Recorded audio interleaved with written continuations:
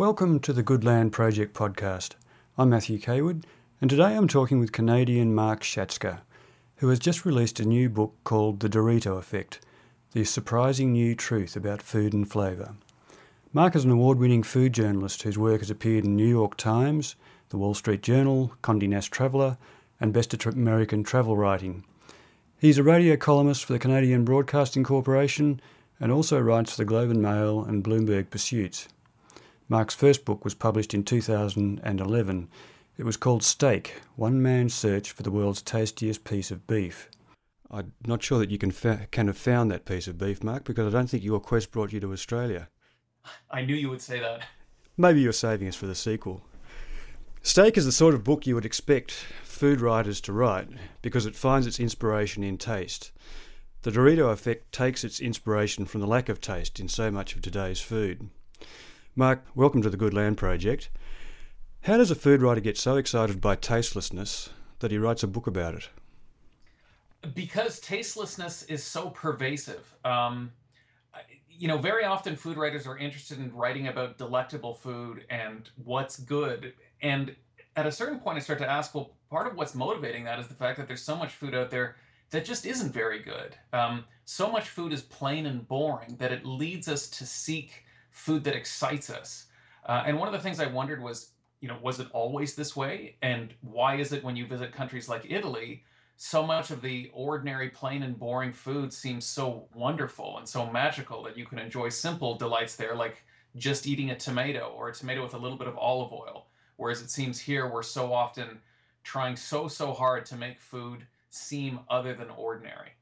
I think anyone of a certain age or anyone who's grown up on a farm knows that taste has gone AWOL from much of our food. We know things have changed, but we don't really know why. How did you quantify taste's disappearance? Well, at first it was purely personal. Like you, it was something I noticed. I would notice how you go to a farmer's market in the summer and eat a tomato, and it was incredible. But then so often the tomatoes in the supermarket were anything but. What I didn't realize was that there's a very rich scientific literature on this. This has been documented, it's been explored. We just haven't talked about it much. Let's talk about chicken. I grew up rarely eating chicken, and when we ate it, it was a casserole or fricassee because we only ate the old hens shortly before they were due to get Alzheimer's. Now we all eat chicken all the time. Can you talk about what's happening to the chicken as an illustration of what's happening to food in general?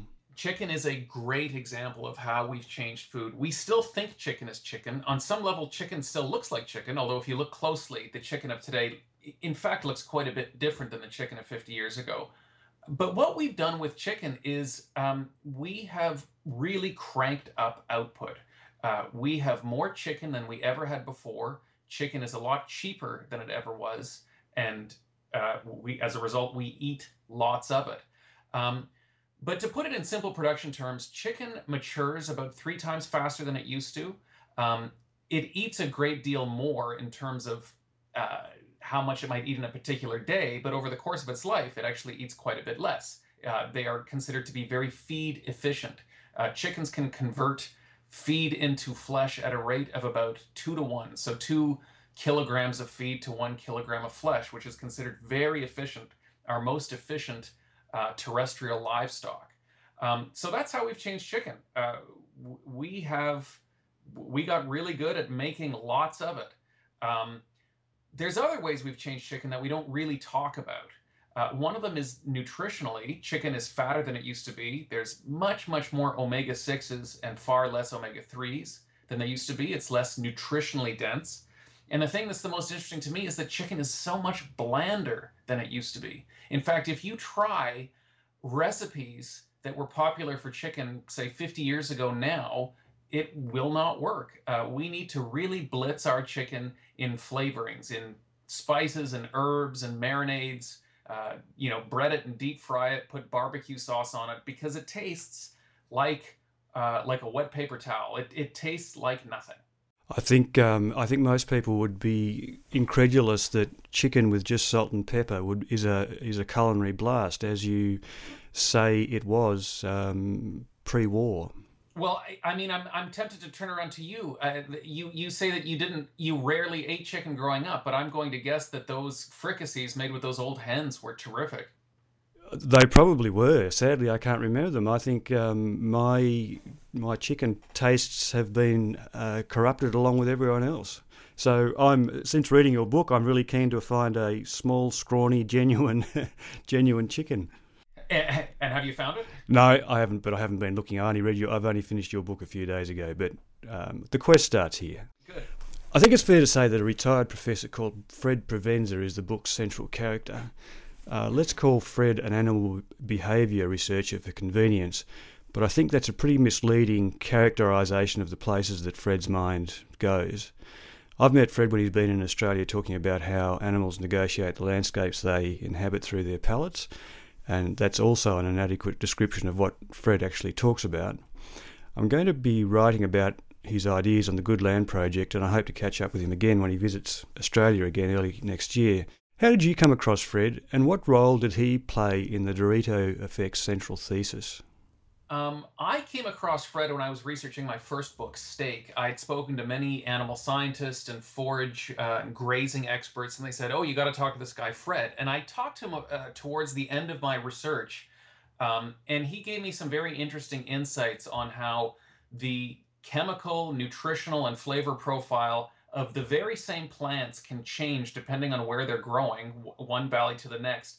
This was interesting to me when I was researching steak because it taught me that there is such a thing as terroir in steak, that you can take two animals, let's say twins, genetically identical steers, for example, and if you raise them in two different valleys, they might be eating almost the same species of grasses. There'll probably be some different ones in there too.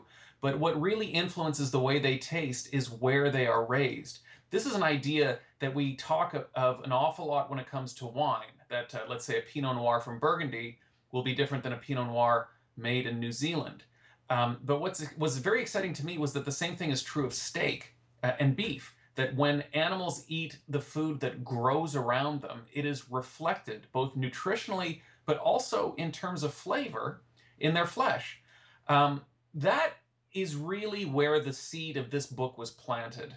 So it didn't take me very long to continue the discussion with Fred about the relationship of flavor to nutrition. Initially, I thought it was just kind of a fuzzy, in nature, food that is flavorful.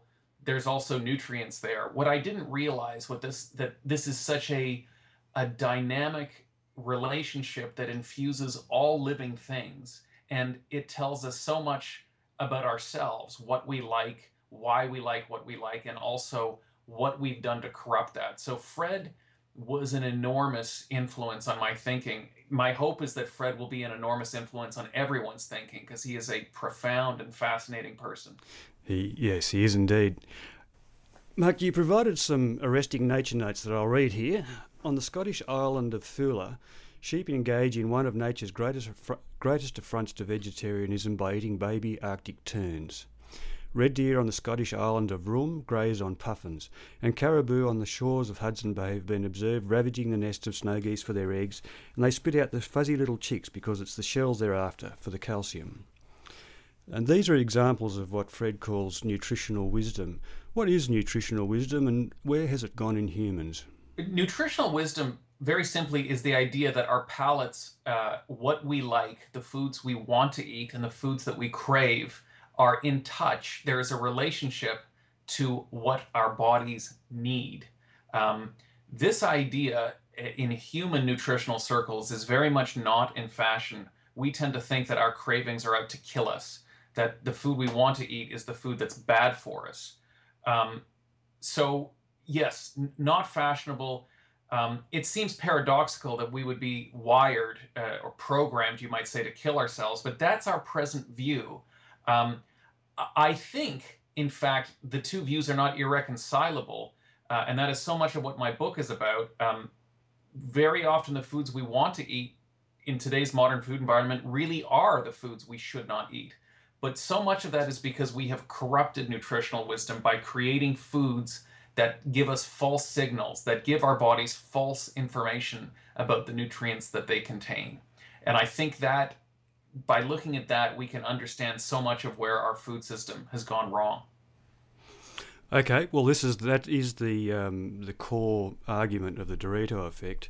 I think most of us are aware of how much flavouring is in our food, but I certainly didn't realise just how much. Can you attempt to give us an understanding of how sophisticated the flavourings industry is and how profoundly it's hijacked our tastes? Yes, the best way to do it is through history. For the vast majority of human history, we had no idea what it was in food that made it taste the way it did. We simply knew that an orange tasted like an orange, and that oranges were delicious, and that a roast chicken tasted like a roast chicken, and that a mango tasted like a mango. It wasn't until the mid 1950s that the first device went on sale called a gas chromatograph. And what it does is it lets us analyze the tiny, minute components of any organic thing. So finally, we had the ability to see what compounds were in an orange that made an orange taste that way. And the same was true for roast chicken and cherries and everything else. And it wasn't long until after we figured out what these chemicals were that we began knocking them off and producing them in huge volumes in factories and then adding them to food. Now, there was a flavor industry prior to the 1950s, but it was incredibly simple compared to the flavor industry of today because they only had a handful of chemicals that they'd sort of stumbled on by accident that might taste like banana or cherry or something like that. But with the gas chromatograph, they could get incredibly exact. It became possible to create an utterly convincing knockoff of flavors like orange, vanilla, cherry, roast chicken. And that's when we started to see the flavorings in food appear. I called my book The Dorito Effect because the very first Doritos were just salted tortilla chips, and they didn't taste. I mean, they tasted just like you can imagine salted fried triangles of corn flour. They didn't sell all that well. It wasn't until they added flavorings that made them. The first flavored Dorito was taco, then came nacho cheese, and it was these chemicals, the flavorings added with things like yeast extract and MSG for that umami kick. Suddenly, you could make a triangle of fried cornmeal taste rich and savory and have that zing that made them irresistible. And it's flavorings that have utterly transformed the food we eat. And we don't just find them in junk food and soft drinks anymore. We find them in everything. I can go to the supermarket now and find flavorings in soy milk, in butter, in pasta sauce, in frozen pizza. I've even seen them in herbal tea, of all things. And beef. And beef, and even in raw chicken. You can find raw chicken that has flavorings. The chicken companies know how bland their chicken is, so they've taken to adding flavorings to it. But guess what? When you add the flavorings back to a chicken, you're adding some flavor back, but what you're not adding back is the nutrition. That's an interesting point. You pointed out that there was a flavourings industry pre-1950s, which was the spice industry, which was enormously lucrative for hundreds of years. And you suggested those spices actually represent nutritional wisdom, that they contain things that our bodies want. Yeah, spices are a really interesting question. And the question is, why do we like herbs and spices? It's peculiar because we humans can sometimes be hostile to eating our vegetables. We certainly don't eat the kind of plants that goats and sheep and other more dedicated herbivores eat. And yet, some of the most chemically rich and strong tasting plants and seeds in the forest we find the most attractive. Not all of them by any stretch, but we have these very particular tastes for certain seeds and certain leaves that have profoundly strong flavors, and we call them herbs and spices. One of the interesting things to consider is how chemically rich they are. We tell ourselves this story that the reason people always ate herbs and spices was to preserve food in the tropics. Well, that doesn't, I mean, that might, and on some level it makes sense that you can use these things to preserve food, but that doesn't explain why you or I like the way they taste.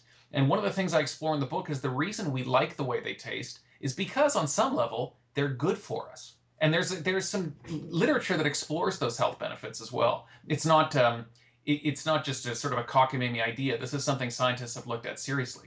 How effectively do modern flavourings persuade us of their authenticity? You're a food writer. Presumably you understand or know what real flavour is? Are you persuaded by artificial flavours?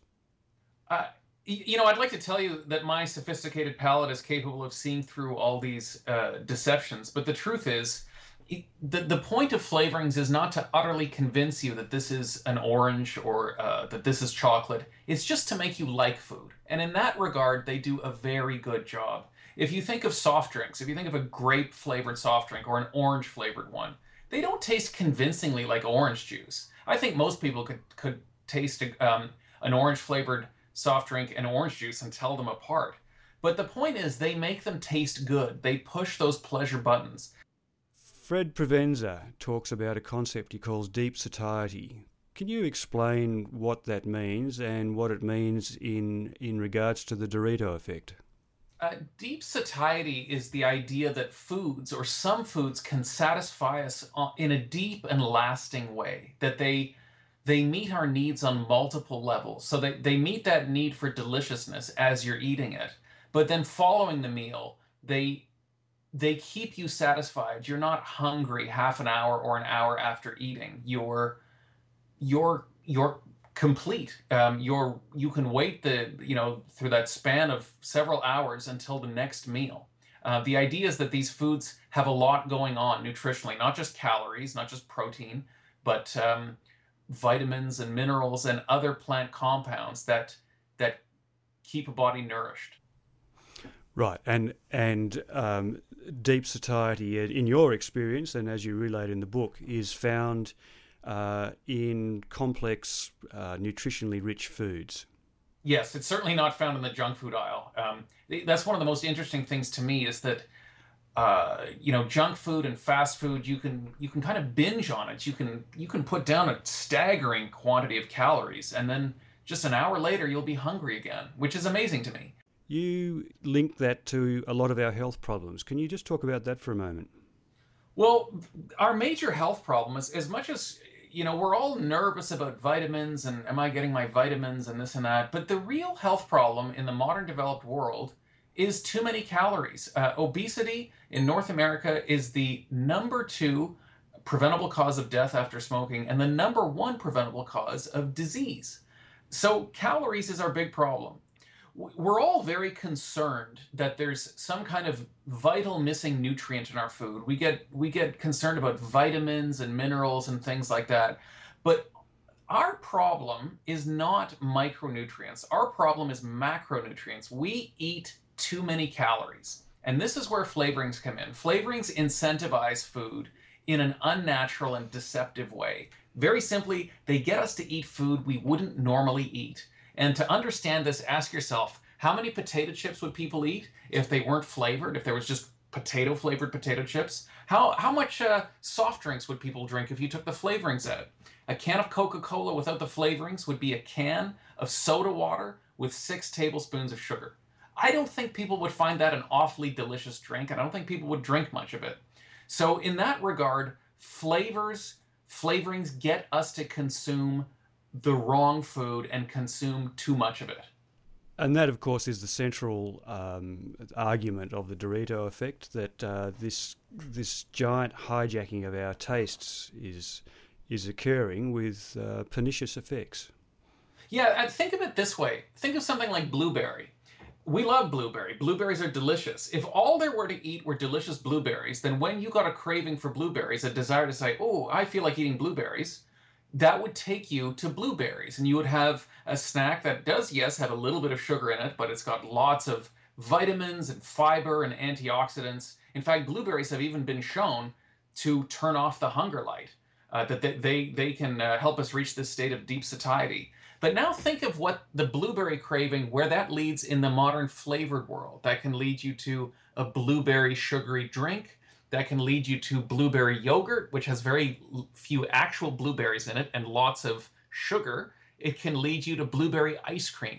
So in that regard, you can really see how flavorings take us to the wrong nutritional destination. I'm going to make a leap over some really good stuff about toxins, which aren't always toxins, and your noble quest to put together a meal of the most flavoursome ingredients in the known universe, which was a challenge in itself. I'm going to land at the end of the book and I have to confess to some mixed feelings about your conclusion. Early in the book you wrote, apropos of human nature, we are all natural reductionists. We always want to find the single cause of this or that problem because then it's easy to come up with a silver bullet solution. And your conclusion to the Dorito effect was to hand over the entire problem to the plant breeders. Why is this not just another reductionist silver bullet solution? Because plants are complex beings, and it's very difficult to create a plant, let's say a fruit or a vegetable, that is as nutritionally dumbed down as a processed food. So if you look at something like tomatoes, over the last 50 years, our tomatoes have become nutritionally reduced, as well as they've lost a lot of flavor. Well, what's interesting to look at in the tomato is that there is an intimate connection between the flavors and the nutrition. So in many cases, if you want to get the flavor back in a tomato, you do so by getting the nutrition back in a tomato. So it's a win-win. It's better for you, but it's also more delicious. But let's just say all you did was tweak the flavor of a tomato and leave everything else the way it was. That would still be the modern tomato, as nutritionally enfeebled as it is, and it's not that enfeebled. It's probably a handful of nutrients are down by something like 10 or 20%, in maybe some cases a little bit more. But that is still a much, much better food than so much of the processed food we eat. So if you could just get the flavor back in a tomato, it would be a wonderful nutritional choice. The fact is, modern crops still need to be grown in fields. They are still highly complex biological beings. So we haven't gotten so powerful that we can ruin them the way we've, ruined soft drinks and crackers and potato chips and so forth. Don't you think plant breeders over time will just do what the flavour industry has done over time and gain the system in favour of a few big hits? And so we find ourselves back at the beginning? I've explored that idea. At this point, I don't think we're capable of doing that. I think the other thing is, I don't think it's just as simple as saying, let the plant breeders figure it out. We all need to be more conscious consumers. We want food to be convenient, cheap, and easy. And food, most of the time, can't be any of these things. We have to be intelligent consumers. We have to know where our food is coming from, and we have to care about how it's made. But I think so much, the problem that we have isn't that people are eating too many commodity tomatoes and not enough organic heirloom tomatoes. The problem is people aren't eating tomatoes, period. They're eating potato chips and they're drinking soft drinks. So I think if we can get the flavor of ordinary fruits and vegetables better, that will do so much more to lure people into eating them in the first place. Now, does that say it ends there? I don't think so. I think we will always be looking at ways to improve not only the flavor, but the quality of what we eat. But we have been so fixated for 50 years on nutrients, and that's not working. We have to make the food that we eat, the good food, delicious. And that's the way to get people to eat the right food, is to make it delicious. You mentioned earlier in your research for the book on steak that eating pleasure in beef is closely associated with terroir, the pastures that cattle graze, which are influenced by the soils that pastures grow in. Shouldn't any response to the flavour crisis, if that's what it is, begin in the soil? Building fertile soils has benefits that not only flow upwards into our food system and our state of health, but outwards, because fertile soils harvest water better, they cycle nutrients better, and they're more stable in flood and drought. So if we are to fix the food system, shouldn't we start at the beginning? Yes, and I agree with that. And I think any farmer, just as grape farmers who produce grapes used for excellent wine, think more about than just the grape. They think about the health of their land and the entire farm. That's how all farmers should think. If farmers were incentivized to produce quality, I think they would be incentivized to think about these things. Right now, the way we pay farmers, which is dollars per pounds, that's the last thing on their mind. They're just thinking about output. So I agree with you, but I think in some ways we're talking about the same thing. Yes, no, I acknowledge that. How has the Dorito effect been received? I'm particularly interested in the feedback from McCormick's. I have not heard from McCormick. I don't know what they think. I think big industry won't care about it until they need to. At this point, it hasn't. It's just beginning. It's just been out a month. But at this point, I don't know if they feel scared, and if they do, I don't know what their response is. The one thing I'm aware of, though, is that increasingly large companies want to be on the right side of this. They realize it's a losing war to try and fight the wrong fight publicly. So, I think some large food companies can be part of the solution. We haven't always seen that, but I think we could see that, and that's what I would hope to see. So we'll see. Yeah, no, I hope you're right. After you wrap something up like this, you're inevitably going to smite your brow over something you should have included. Is there appendix that you would have liked to have written in retrospect? I think one of the things I hear from a lot of people is they want even more information on how they should eat. So I don't know if that's something I could have added to the book. That might be an entire follow-up book in and of itself. You gave some dot points, didn't you? I did give a few points, and people seem to want more. So maybe I'll follow up with almost a more practical book about how one can use flavor as a guide to eating well. I think our flavor system works really well if we let it work. Yes.